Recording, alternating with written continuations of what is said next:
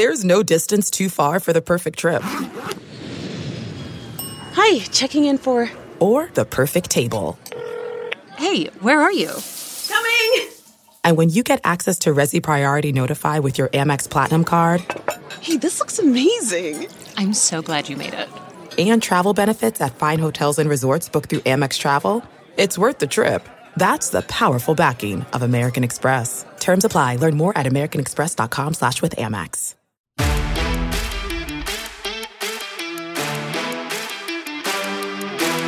You're listening to the 23 Personnel Podcast, a Texas Tech athletics podcast where food and sports clash at the goal line. Here are your hosts, Spencer and Michael.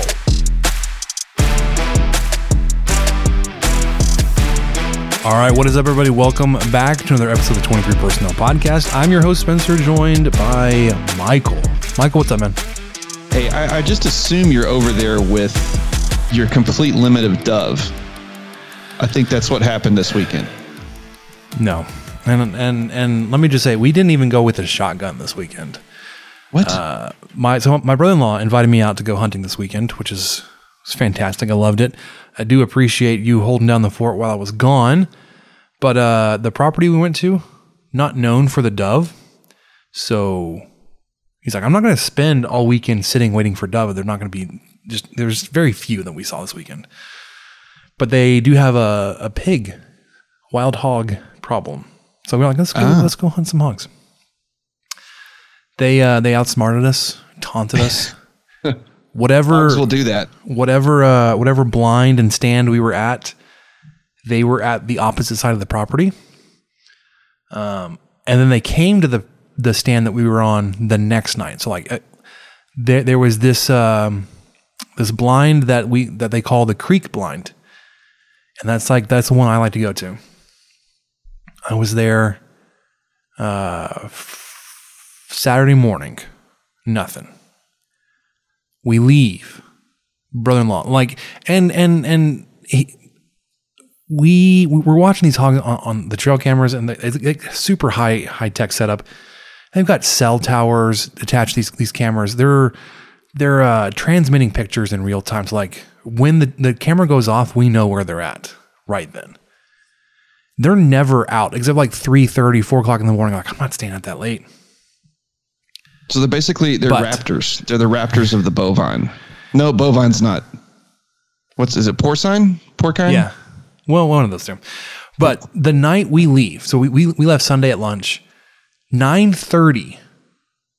They're all over the creek blind. I was like, are you freaking kidding? So, anyways, take two, card reformat, corruption error stopped us. Luckily, only a few minutes in, so we didn't waste any of our good content on that. But Michael did hold down the fort for us, did the instant reaction solo. Not sure how I would have held it all together. Not sure if I would have been relieved or excited, but we'll get into that a little bit. I'll give my reaction to the game. I was able to watch the game, but I already knew the outcome that Texas Tech won when I sat down to watch it, so it wasn't like a surprise, and I wasn't yelling at the TV when Donovan Smith threw that pick with a minute left, or I wasn't super anxious when Houston kicked that field goal with 30 seconds left, or in the 4th and 21 in the first overtime. I was like, well, I know this goes to 2 overtimes, so yeah, that must have been a nice feeling. I'm happy for you. You guys had to experience that live, where a little bit different, a little worse for wear, I guess you could say. We will talk about my reactions, my perceptions from the game. We'll look around the week 3, interesting matchups. Give a quick injury update. Do the North Carolina State Wolfpack preview. Spoiler alert, I'm not sure what everybody's seeing, but I'm also like looking back, and with the book saying this was a 3-point game, Texas Tech versus Houston, and now they're saying it's a 10-point game for Texas Tech versus NC State. It's like, man, I don't know, but I've been burned before. So we'll talk about the preview and then wrap it up. guys, I know you've been with us for a few years doing this, but Saturday mornings, definitely check everybody out over at Rob Bros College Tailgate Show, 10 to noon on Saturdays on Talk 103.9 FM here in Lubbock. Also streaming on kkam.com and the Talk 103.9 mobile app. Catch us, Kyle and Rob of the Gambling Gauchos, 2 hours every Saturday morning. Also, we would like to remind everybody that today's episode of the 23 Personnel Podcast is brought to you by Sports Drink, your digital water cooler. Sports Drink is a newly created internet community that tries to find the intersection of sports and not sports. They're here to help us grow and to hate on your favorite team. A rising tide lifts all boats, so go check them out online or on social.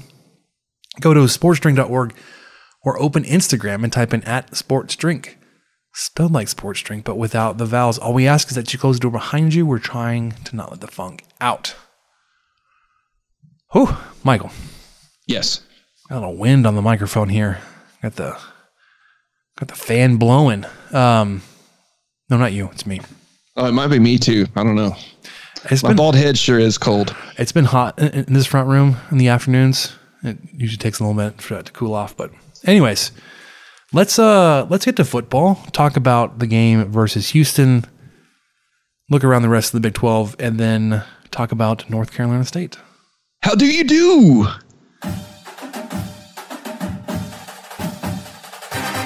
Chuck keeps it himself. Made two guys miss. Touchdown! To now the end zone. Picked off. And it's picked off. Pick six. Jeffers. Sliger able to escape. And then picked off. Back-to-back turnovers. And Waters running the other way. 20, Back down the 10, sideline. Touchdown. Pick 10. six. 70 yards. Marquise Waters. Play fake. Finds Tharp again. And he's in the end zone for his first collegiate touchdown. The deep ball down the middle. And it's caught. Touchdown. Texas Tech. Miles Price. 39 yards for the score. Play action. Purdy. Intercepted. Picked off at the 20-yard line. Smith to throw Wide again. open. Has a man downfield. And Texas Tech finds the end zone. It's McLean Mannix. Brooks through the left side to the 5. Touchdown, Red Raiders. Smith buying a little time. Throwing to the back of the end zone. Caught. Touchdown. Tied at 38, 3 seconds to go, 62-yard try. Garibay has his foot into it. It may be long enough. It is good. It is good. It is good. Jonathan Garibay has won the game with a 62-yard field goal. Oh my God! Can you believe that? Wow! All right, Michael. I want to start with revisiting our over and under reactions from the end of week 1. Were they confirmed? Were they resolved? Or are we still waiting to see? I want to start with the defensive backs because I want to say that issue, at least through 2 weeks, seems to have been resolved. Okay. The defensive backs got beat once on a play that even our friend Tim Brando said, whoa, that's offensive pass interference that went uncalled. And I'd love to be like, well, it's not offensive pass interference because he didn't extend his arm. As they're showing Tank Dell with a locked out elbow pushing Rabbit off of him, I was like, yeah, I'm not sure what that was. Like he got the shoulder deflection on the defender. I don't know. So besides that, I think the biggest pass play was like 25 yards and it was a catch and run. It wasn't like they were getting behind the defense like we saw Murray State doing. And this is not a bad receiving core. I mean, obviously Tank Dell is like, he could start for just about anybody in the country.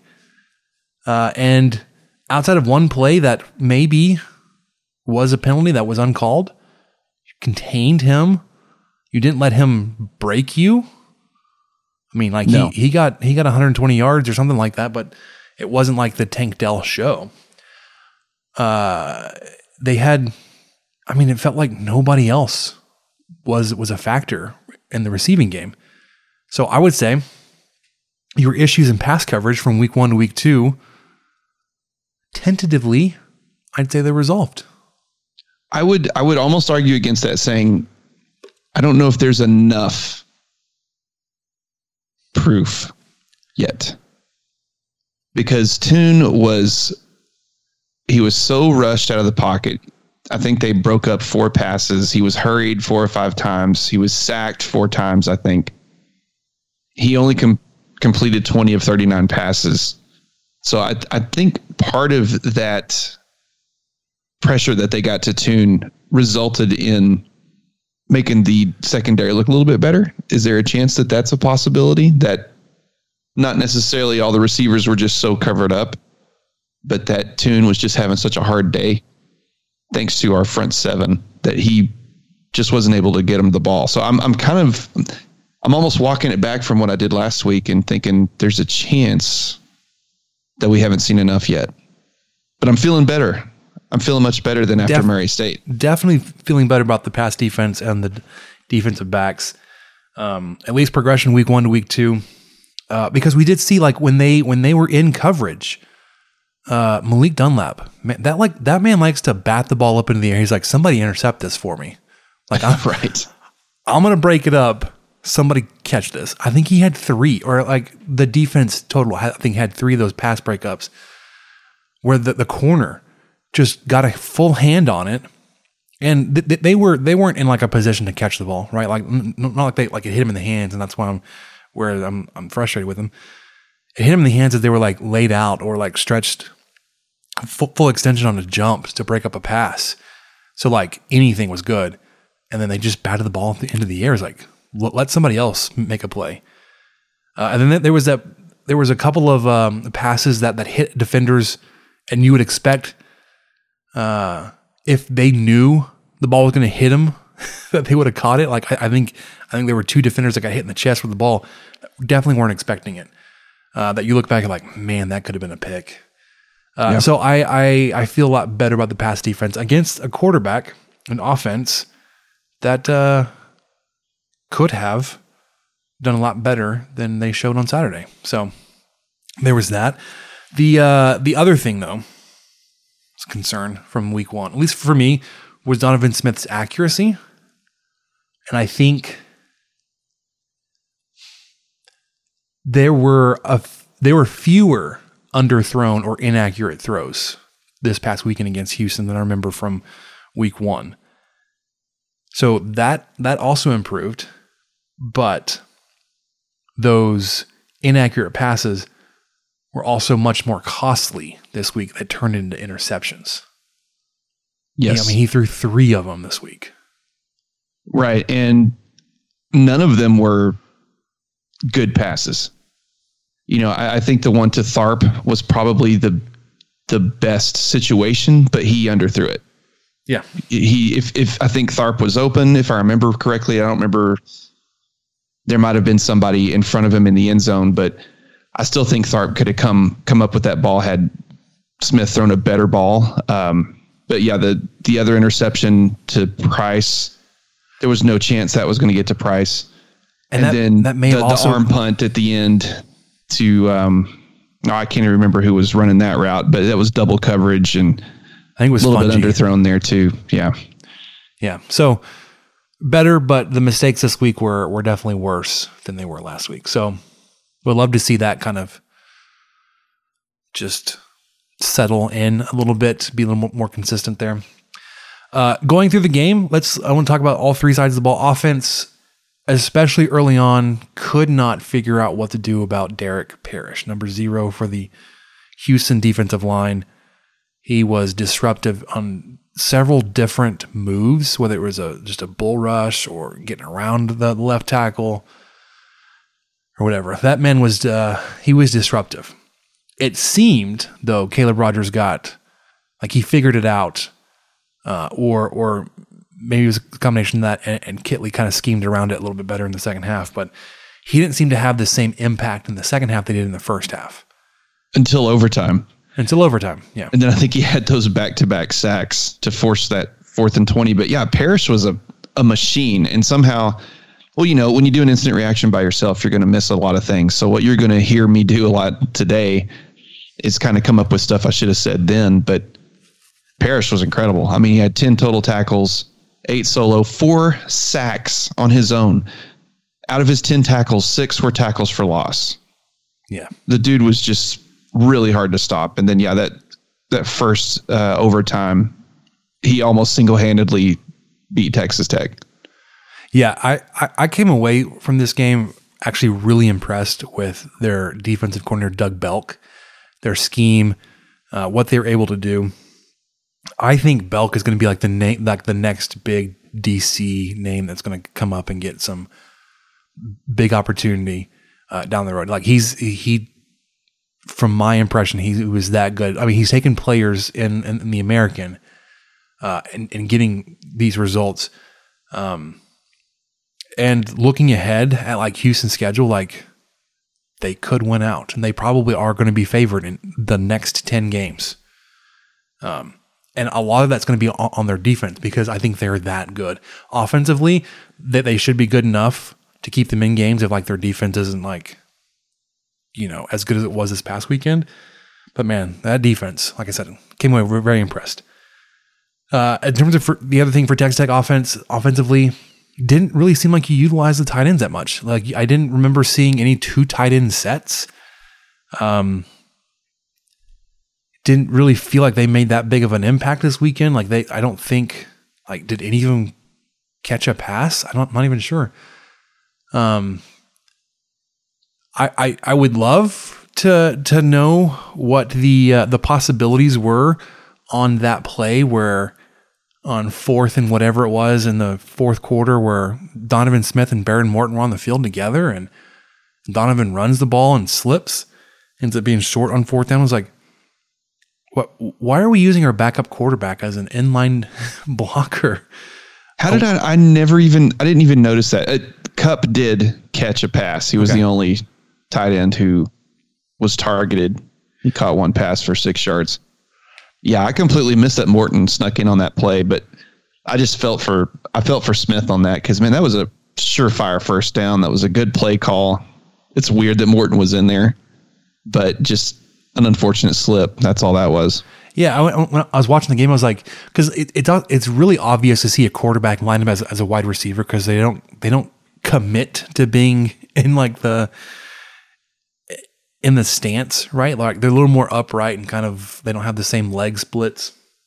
And then he goes in motion. It's like, yeah, that's not a receiver, but he was the outside receiver on the right, motions across the formation into like what the H-back position would be. He's basically just off of the left tackle behind him. And he blocks like a defensive end coming around the side to kind of seal off, not letting somebody get Donovan from the backside. But I'm like, what are you doing? Like what is coming off of that play later on in the season where like you run 2 quarterbacks out there and you don't have Baron Morton as a blocker? I wonder what that is. This is kind of going to derail me slightly, but all of this talk, and it's not us, it's not, the 15 other podcasts, God bless us all, everyone. But it's not us that are saying this. It's the coaching staff that are saying every week, hey, we've got these players. We're going to use them. You're going to see Baron Morton. These are direct quotes from our offensive coordinator and our head coach. You will see Baron Morton. You will see Donovan Smith in this game. And it's why? Why do they say that? Are they saying that so that, the opposing team will burn 10 extra minutes of practice every day to watch some Baron Morton tape? And I mean, if you're going to say it, but not do it, that's almost more annoying than saying it and doing it. Because I don't think they should. I don't think that, Morton should just come in on a 3rd and 3 randomly or anything like that. But if they're going to say it, they should do it, I guess, or at least acknowledge it. It's just odd. I wish they would just quit saying it. No one's telling them to. No one's asking them to. No one's clamoring for QB3 to get in the game. Of course, there were a lot of people on Twitter with some hot takes until Donovan Smith won the game for Texas Tech. But yeah, it's just not. It's something I do not understand, and it's not part of the game that makes any sense to me. End of rant. Yeah. Defense. I want to point out just like two things. One, and I know this may be kind of cherry picking or just like whatever you want to call it.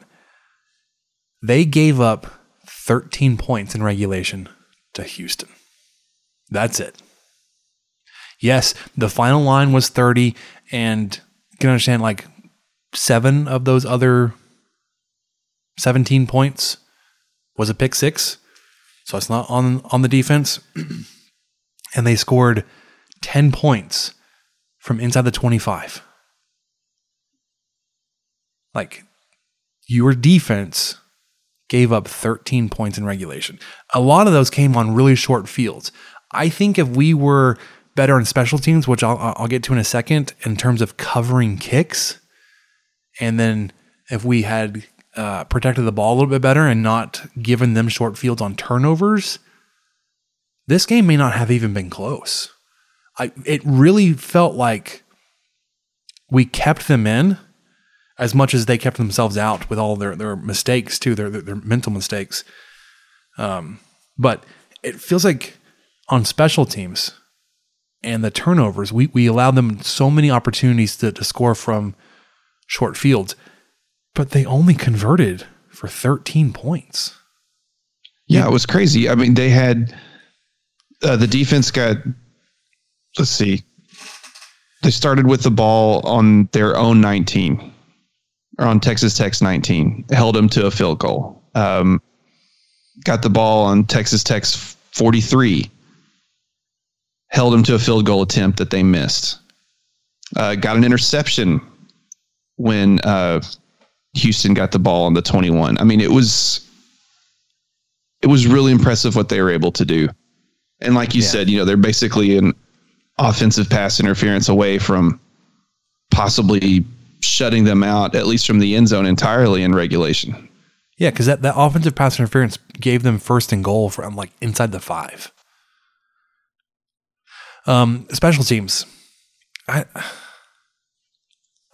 know that like there were some listeners that we met at the tailgate a couple weeks ago that just loved me railing on special teams last year on Tarmadol. Like, don't even get Spencer started, but here we are.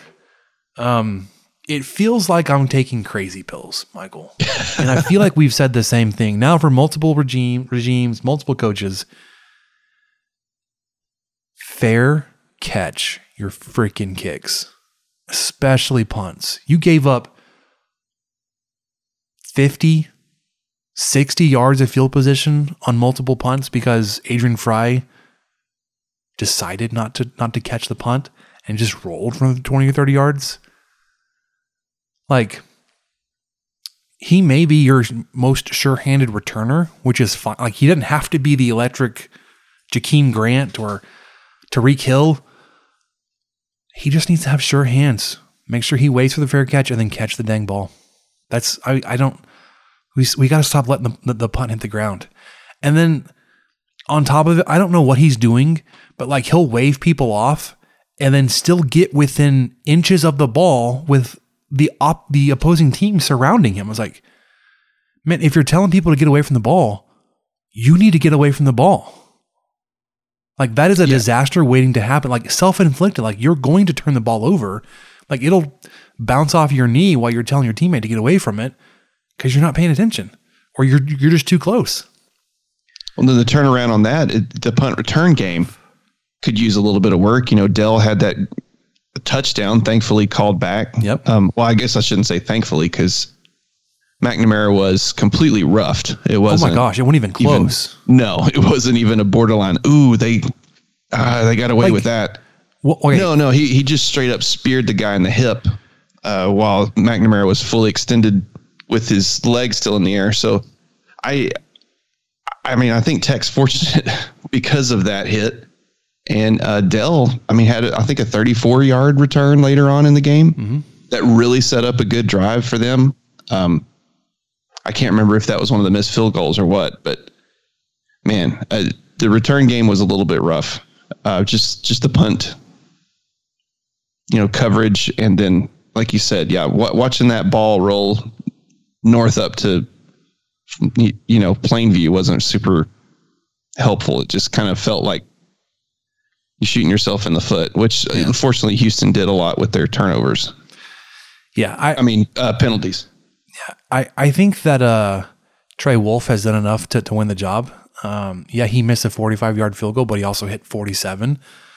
I was listening to the Gauchos recap, and I had forgotten that he was actually one of the best kickers as a freshman to come in like 4 or 5 years ago, whatever it was. He hit like 18 of 20 on field goals.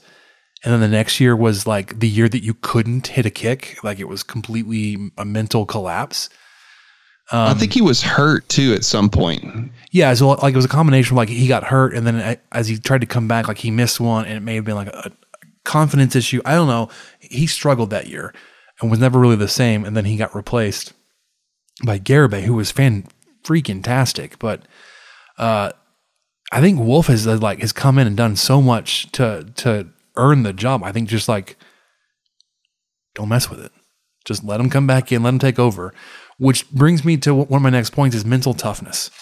This team, even if this was last year, would have found a way to lose this game. Or they would have, whether it was after the interception with 30 seconds to go, with a minute to go, and then Houston kicking the field goal with 30 seconds to go, that would have been it. Game would have been over. But Texas Tech found a way multiple times in this game to not let something keep them down, figured out a way to put them in a position to win the game, and then won the damn game. Yeah, that's something I kind of wanted to touch on. I don't think I was as fully complimentary of that aspect of particularly Donovan Smith's game this past week. He came back from throwing what could have been absolute backbreaker interception to lead the team on a game-tying drive with 30 seconds to go. Yeah, with one timeout.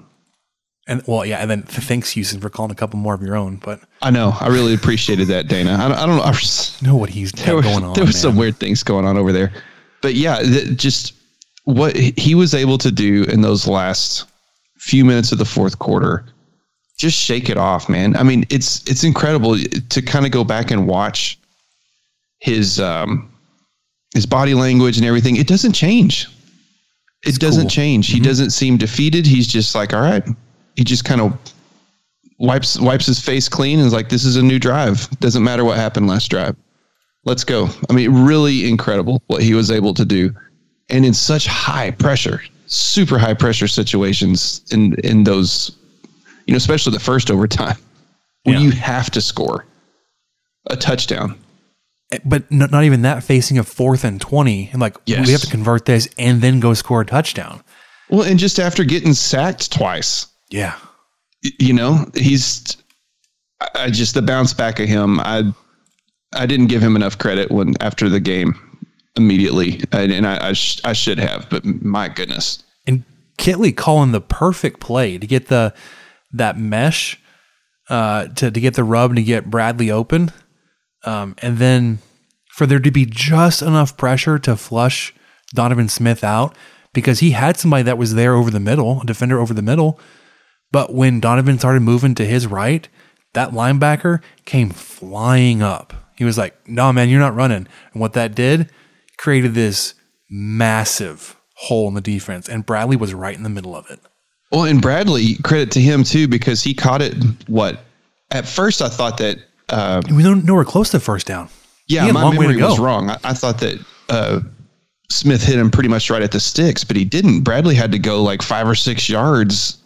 And he was hauling too at a awkward angle and had to stay in bounds. And yeah, credit to him too. That was a great route and a great run after the catch.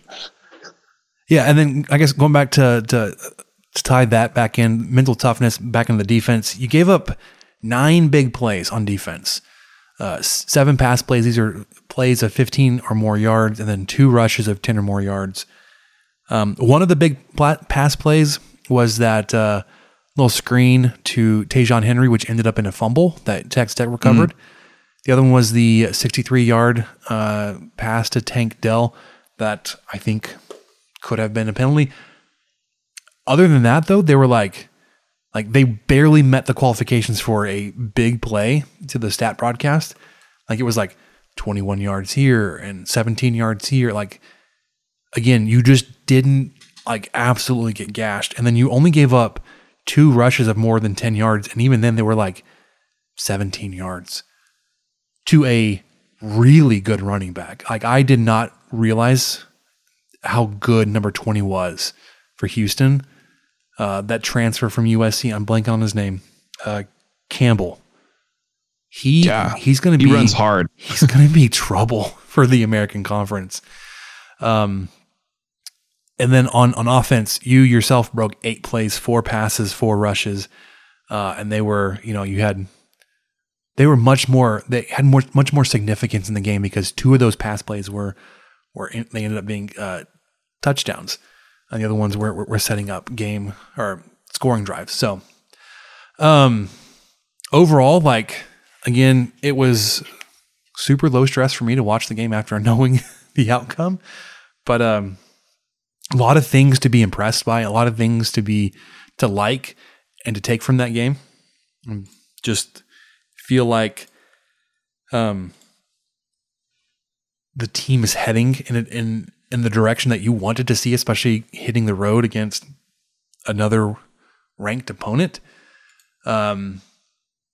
This upcoming week, there isn't a Big 12 conference matchup, but there are some more interesting interesting matchups around the Big 12.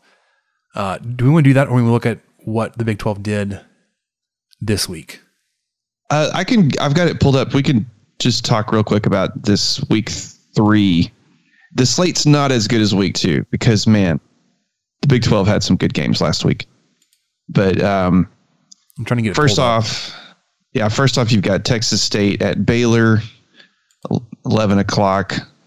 And then at the same time, because FU, OU, you've got OU at Nebraska at 11 a.m. That's going to be just not very good, not very compelling television. I can't think of anybody who's going to care about that game aside from Sooners and Cornhuskers, and that's it. Yeah, the matchups this week, like you said, aren't the same level as last week. Yeah, Towson at West Virginia. West Virginia. Ohio. Go get one of your Iowa last State. wins of the season. Yeah. Sorry. Tulane at Kansas State. Yeah, Kansas at Houston. That one's kind of intriguing. It's at 3 p.m. on ESPNU. It's kind of going to be a good barometer of a couple of things. Arkansas Pine Bluff at Oklahoma State. Snooze. Of course, Texas Tech at North Carolina State in Raleigh. 6 p.m. ESPN2. And then after that, the second game of the week, because of course the Tech game is here on the 23 Personnel podcast. UTSA at Texas, 7 p.m., but it's on the Longhorn Network, which I do not get. That's fine. Will the Longhorns have a quarterback? I don't know. I heard so they lost Quinn Ewers, very eerily similar to Tyler Shuck. Yes. Went down hard on his shoulder, came up. I saw that it was one of the tickers during the Texas Tech game that he had a collarbone strain. I was like, oh, that's an interesting way to put it. That looks like a break to me, man. Either way, probably a very similar injury to Shuck. Will be out for a little bit. And it was Hudson Card that came in, I believe. Yes. And then I heard he got injured in the game this past week against Alabama. So don't know if he'll be back, but if you don't have a quarterback to throw the ball to Xavier Worthy, do you have Xavier Worthy? Well, and I think there's even scuttlebutt that Bijan Robinson might be out. I don't know. Well, I'm not sure what to expect. Who does Texas need to beat UTSA? Do they need Robinson and Worthy and a halfway healthy Card? I don't know. They shouldn't. They shouldn't know. I don't know. I don't really know. I don't want to project into next week when they come to town. But like, if they're still without Ewers, not that I was like super like intimidated by Ewers, but like if they're dealing with Hudson Card, I just don't know if that's the same Texas team that I was concerned with a few weeks ago. So week 3, man, you just like, you tune in for the Texas Tech game. Maybe you find some non-Big 12 games to watch, or maybe this is the weekend where you get all your stuff done and just get back for the night game. Last week, week 2, like we were just talking about, number 1 Alabama at Texas. We Michael noted this in our document today, that in a 1-point loss to the number 1 team, Texas went from unranked to 21st. What in the world? They went from unranked to 21st. Now, they were getting votes after beating ULM. I mean, oh, congrats. Way to go. But I think they were getting votes for 28. And then I guess they lost so well at home in front of 100,000 people that they earned their ranking this week. That's just hilarious to me. And I did quality loss. I mean, this is the definition of quality loss. Like, holy crap, they lost so well. We're going to jump them up 7 spots. About to crap myself at how good this team looked. What's in funny, this loss. Where that some of the people were talking about like how Nick Saban teams have not done well on the road against quality opponents. So like their underperformance on the road this weekend was not really that big of a surprise. But let's give credit to Texas for having Nick Saban and his team do what they always do against a decent team on the road. Kent State at Oklahoma. I would have expected this to be a much larger spread, 33-3, Sooners over Kent State. Because I was out this weekend, I really only had time to watch the Texas Tech game in pieces. I wasn't able to watch the Baylor BYU game. That would have been the other most interesting game for me to watch. It went to 2 overtimes. BYU pulls it out 26-20. No pun intended there. Arizona State at Oklahoma State, 34-17. Mizzou, what is happening, man? 40-12 against Kansas State. Iowa State goes on the road at Iowa, who just doesn't have an offense, and yet, I mean, Iowa State 10-7. Woof. And I can't remember if we talked about it before the recording or in the first version of the recording that we had that crapped out on us, but I just want to take a moment and just laugh at West Virginia not only losing to Kansas, Michael, but losing by 2 possessions in an overtime game, which should not be more than one possession game. It should not be more than 7 points. Yet they figured out a way to lose, not only, like I said, to Kansas, but by 13. Gave up 55 points. I mean, congrats to Kansas for scoring more in one period of overtime than Iowa State managed to in 60 minutes. I mean, I hate to point it out, Michael, but besides TCU demolishing a really small school, Kansas put up the most points in the conference this weekend. Yeah, against a Big 12 opponent on the road. Uh-huh. So maybe the Jayhawks are something this year. We'll see. All right. Injury update. Obviously, we're still seeing that Shuck will be out. The same 4 guys that we talked about last week being out: Cameron Valdez, Cameron Watts, Derek Lewis, and LB Moore are all still listed out. Krishan Merriweather is listed as probable for this weekend.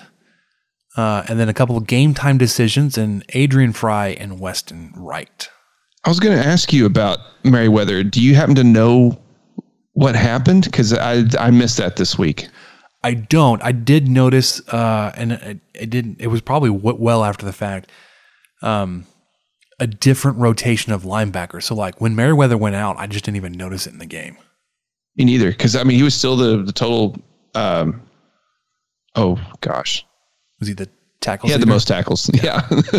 Whatever that term is. He had the most tackles again. Yeah. So Adrian Fry, again, not sure what happened there, but if he's going to be out, I mean, now is as good of a time as any just to go ahead and try somebody else out back there to return punts, or at least to catch the punt.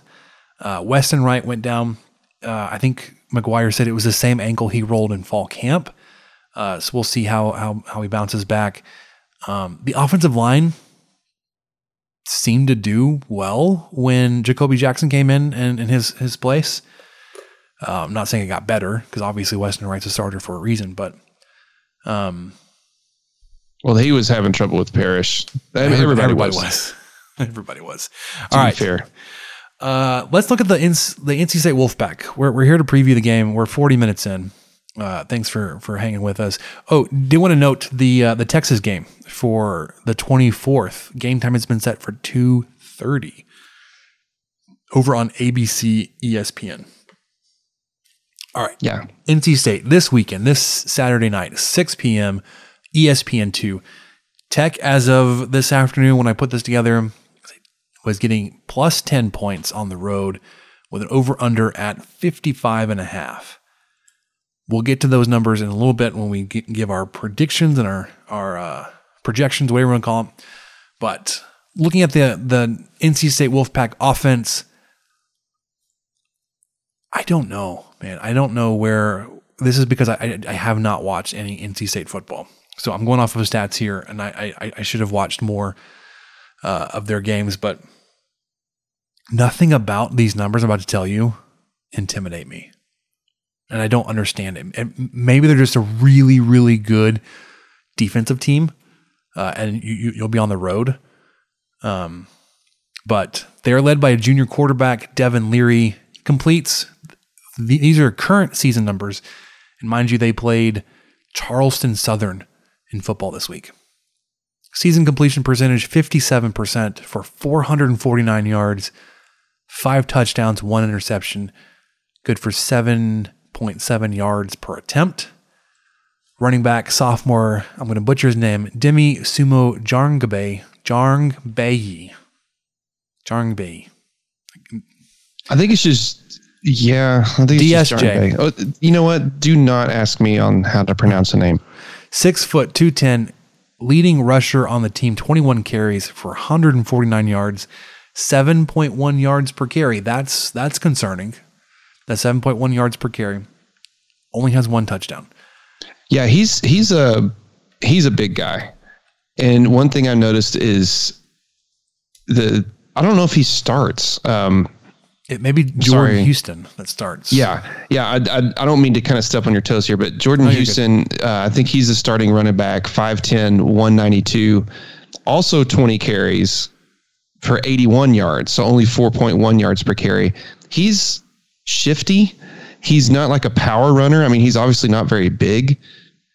So I hate to say this because then I will completely eat my words, but I am definitely not worried about Houston. Unless he jukes a guy, he's not going to get anywhere.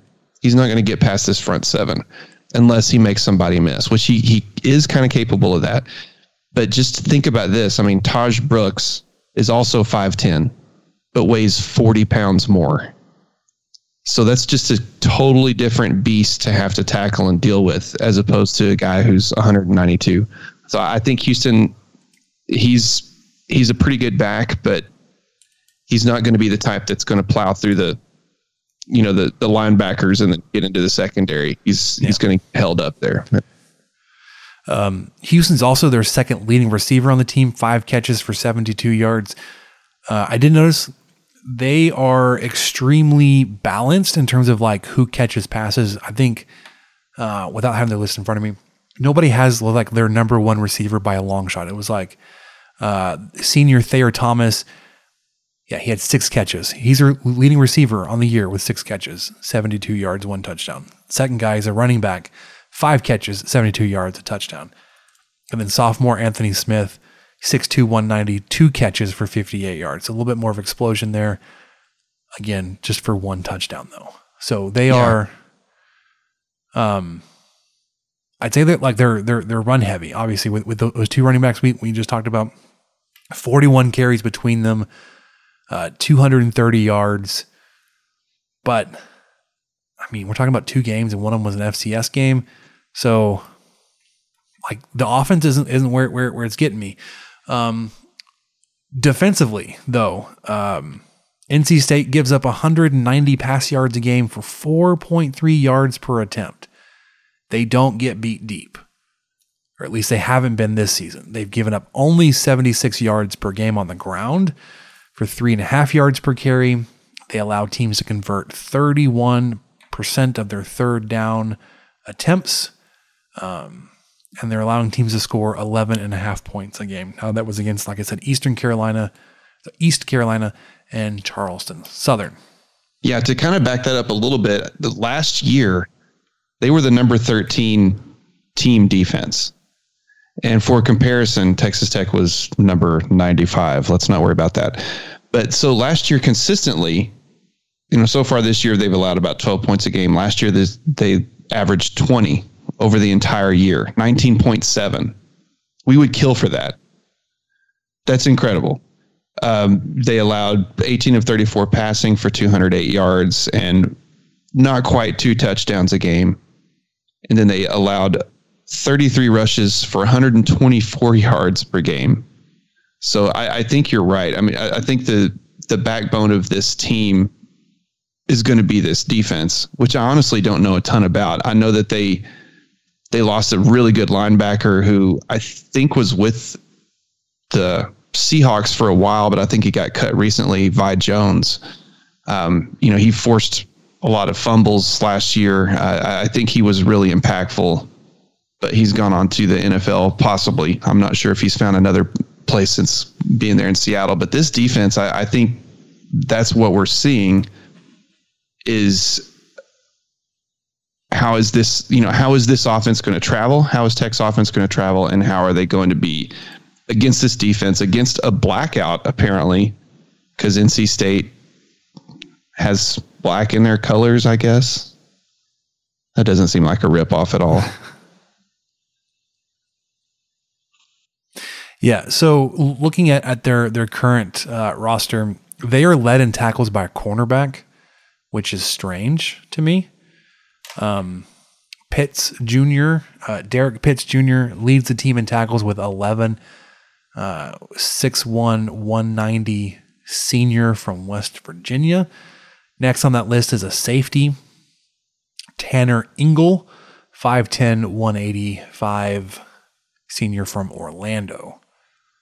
Like I said, both have 11 tackles, and they've got 2 more linebackers behind that with 10 tackles, and then another safety with 10. Obviously, there's more than just like picking out the player that's leading the team in tackles in their position, but like historically, when Texas Tech was led in tackles by defensive back, it wasn't good. Correct. Yeah, that's a fact. I don't think that their offense is unexciting or it doesn't look that crazy. Leary he threw the 10 most touchdowns last year. I mean, he had 35 passing touchdowns last year, which tied him with no, it didn't actually. He had 37 total. I think he rushed in a couple. But he passed for 35, which had him for number 10. So they are able to push the ball through the air. I mean, he averaged 3 touchdowns a game pretty much. They were number 29 in team offense. Tech was 50. I do think there's something we're not seeing completely.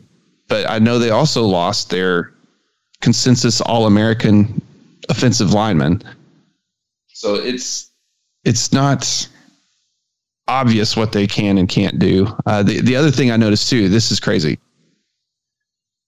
Devin Leary is basically Clayton Tune, except he doesn't scramble as much. So let me back this up with some numbers. Everybody likes numbers. So last year, we're going to ignore rushing because basically Tune rushed for twice as many attempts as Leary did. So let's just ignore that. But passing attempts, 2021, Tune was 287 for 420. Leary was 283 of 431. Tune threw 10 interceptions. Leary threw 5. Tune threw 30 touchdowns. Leary threw 35. Tune averaged 12.3 yards per attempt, and Leary averaged 12.1. So I feel like we just beat this guy already, but he's not as mobile. I'm feeling kind of confident, Spencer, just to kind of lead into the picks once we get there. But I don't know how confident I'm feeling. Yeah. I don't know if you want to do this now, but doing the Texas Tech offense so far this year, 412 passing yards per game, 8.7 yards per attempt, 125 yards on the ground, good for 3.4 yards per carry. Tech is converting more than 39% of their third downs, which dipped quite a bit after playing Houston because it was up over 60% last week. Yeah. 48 points per game. NC State offense, 266 passing yards a game at 7.3 yards per attempt. So they don't, even when you're considering Texas Tech, they don't throw the ball as far downfield as Texas Tech. They're not breaking off big plays there. 175 rushing yards per game at 4.7 yards per carry. That's going to be a thing to watch. But when you look at the Texas Tech defense, they've given up 69 rushing yards per game and 2 yards per carry. It was the stronger part of the defense when DeRuyter was at Oregon. Really good against the run, and Texas Tech has been really good against the run so far this season. NC State does extend drives. They are converting on almost 41% on their third downs. Texas Tech is allowing teams only 26.5% conversion. Points per game jumped up quite a bit this week for Texas Tech, up to 20, up from 10 last week, but it's a 2-game sample size, whereas NC State scores 38, but they just scored 55 on Charleston Southern. So, and I realize I'm kind of downplaying some of the NC State numbers. Like, well, they just played Charleston Southern. Well, Texas Tech played Murray State, so yeah. I don't know. The defensive thing has me worried because I don't know, like you said, how this offense will travel, what Donovan Smith and this offense will look like on the road against a good defensive team, and then what your defense is going to be able to do against their rushing attack. I don't think their air game, their air attack, their passing game, whatever you want to call it, is anything to be too worried about. Knock on wood that, Leary didn't torch us this weekend.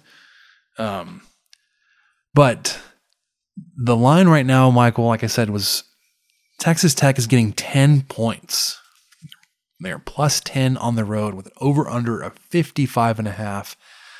Vegas thinks this will be a little bit low scoring. I mean, not like Iowa State, but I mean, if it's a 10-point game and 30 or 55.5, that is what? A 28 to 24, 31 to 28 type game. Yeah, somewhere in there. So, I'm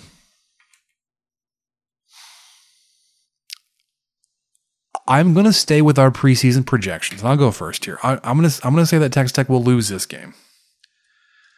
Spencer. But I'm picking them to cover. But I do think it will be. So I'm taking NC State money line, Texas Tech to cover, and the under.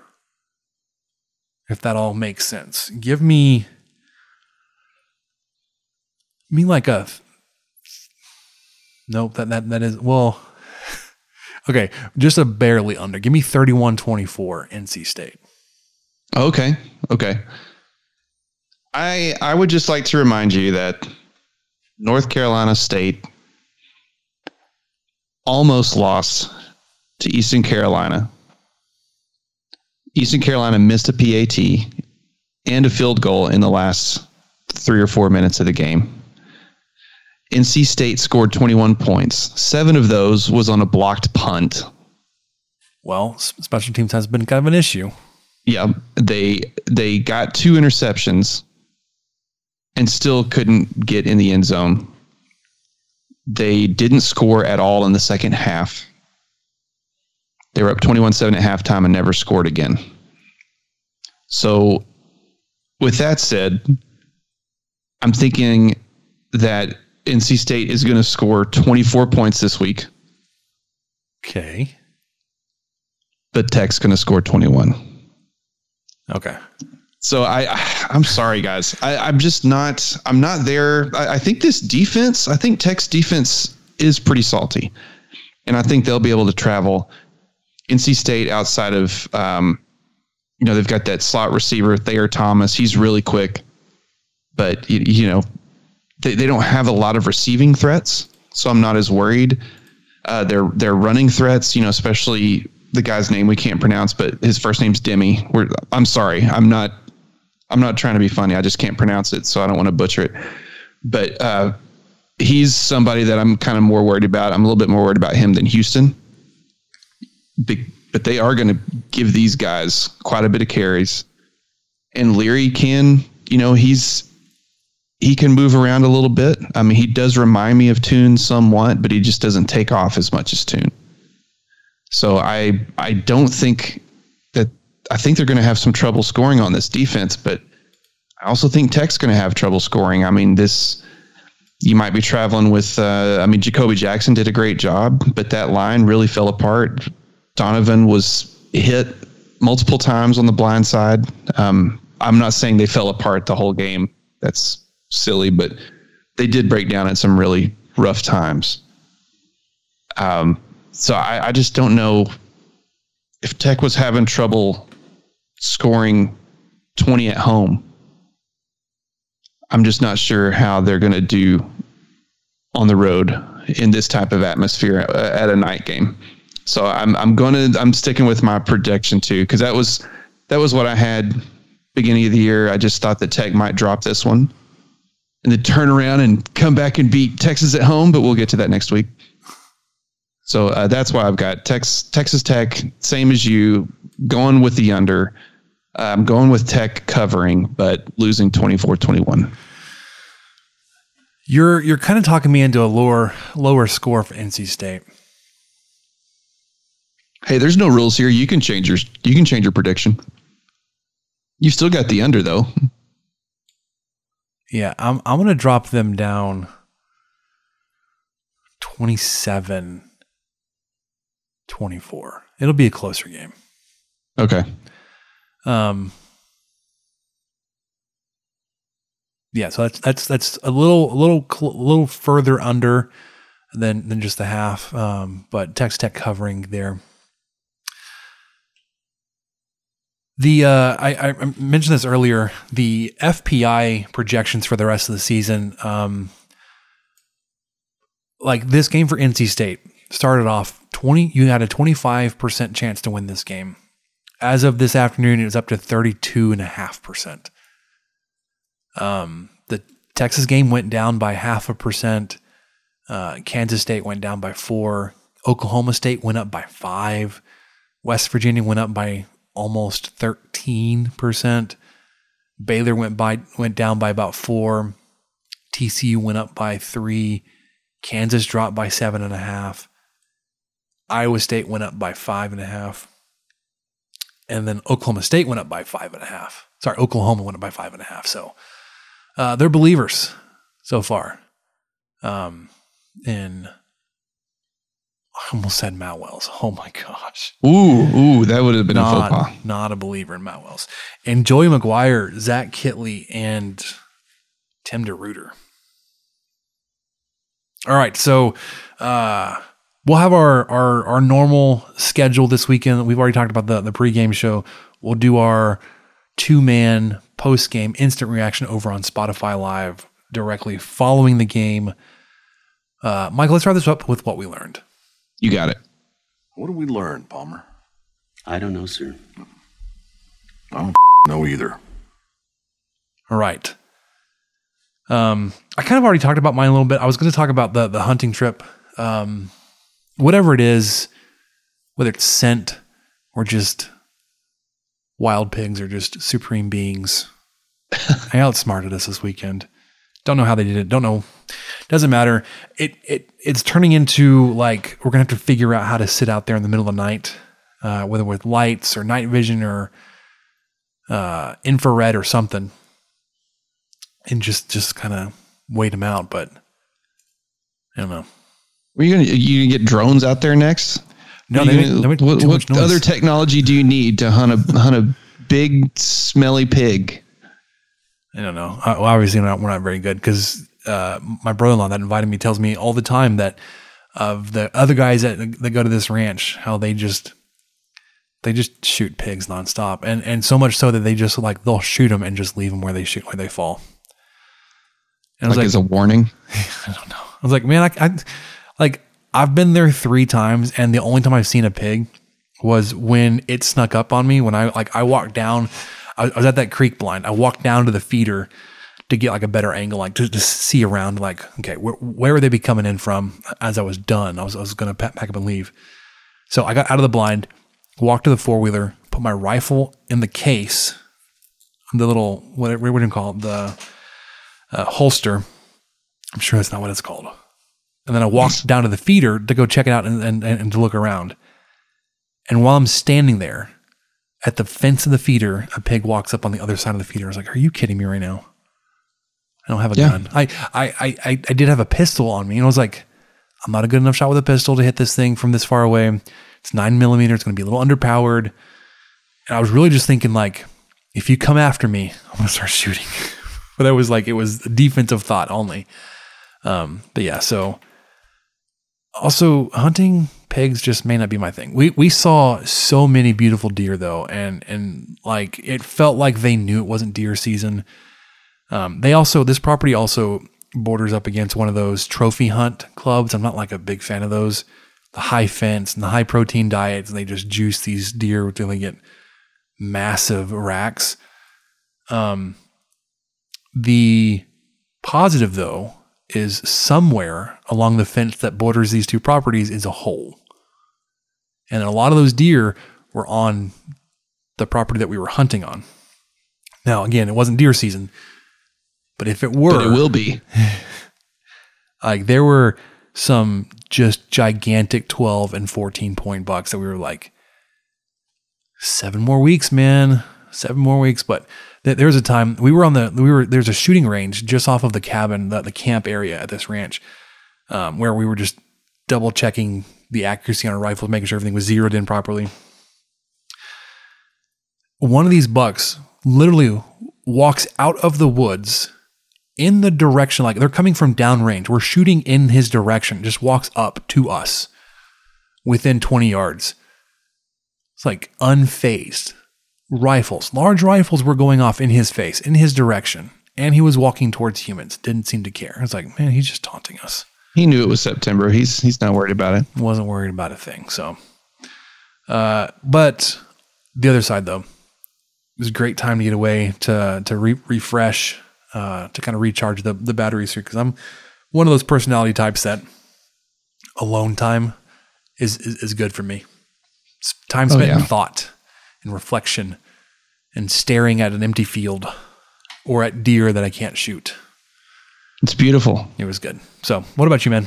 I had the, excuse me, I should have muted there. I'm going to clear my throat real quick. Hang on.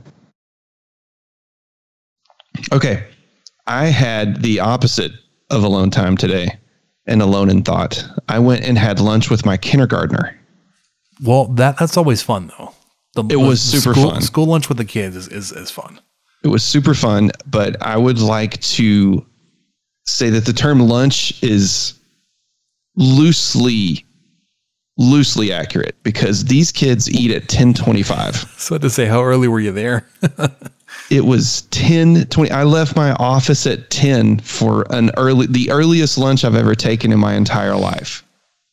So I left at 10 o'clock, got there plenty of time, went through the line because I think that's fun. That's the fun part. Like I wanted to pick a day where my little one wanted what was served at the cafeteria. And so I was like, okay, well, you show me what to do. I don't know where to go. I got to follow you. Mm-hmm. Where do I go? So she got me through the line. Okay. No major mishaps, sat with her and a couple of her little friends. And the three of them just talked my ear off the entire time. It was great. Did you understand? 10 out of 10, we'll do it again, even though it threw my eating schedule off for the entire rest of the day. Did you understand what they were talking about? No. Yeah. Sometimes no. One of my favorite things where they just asked me, they just couldn't fathom where I came from. Like, do you work here? And I was like, no, I don't work here. Where do you work? Somewhere else. I work at an office. What do you do? And Evelyn was like, well, he builds things. And that's close enough. I'll take that. That's not really what I do, but it's close enough. But then later on, they kind of forgot they asked me that. So what grade are you in? I'm like, I'm not in any grade. And then they started going through the grades. So you're in first grade? No. Are you in second grade? No. Is that how big I'm going to look in second grade? Yeah, I don't know. And I finally stopped him. I said, you know what? If I was still in a grade, I'd think I'd be in 32nd grade. And that blew their minds. And then one of them asked me where all my hair went. It was just wonderful. and I mean that sincerely. It was great. I had fun. Good times. Yeah. I'll be going back and then I will, start devouring the office Cheez-Its at about 3:30 because my pizza didn't hold me over that I ate during brunch. No, it's too early, man. Too early. All right, that'll do it for this week for us on the 23 Personnel Podcast. We will catch you guys Saturday morning over on Rob Rose College Tailgate Show. We hope you guys have a great week leading up to NC State Saturday night, 6 p.m. ESPN2. Texas Tech taking on the Wolfpack on the road. Hopefully they upset our projections and get the victory. But until then, guns up, guys. Thank you for listening to the 23 Personnel Podcast. Help us out by subscribing, rating the show, and leaving a review. Follow us on Twitter at 23 Personnel, Spencer at PuntSuck, and Michael at Michael_LVK. Be sure to catch the next episode. And until then, guns up and let the tortillas fly.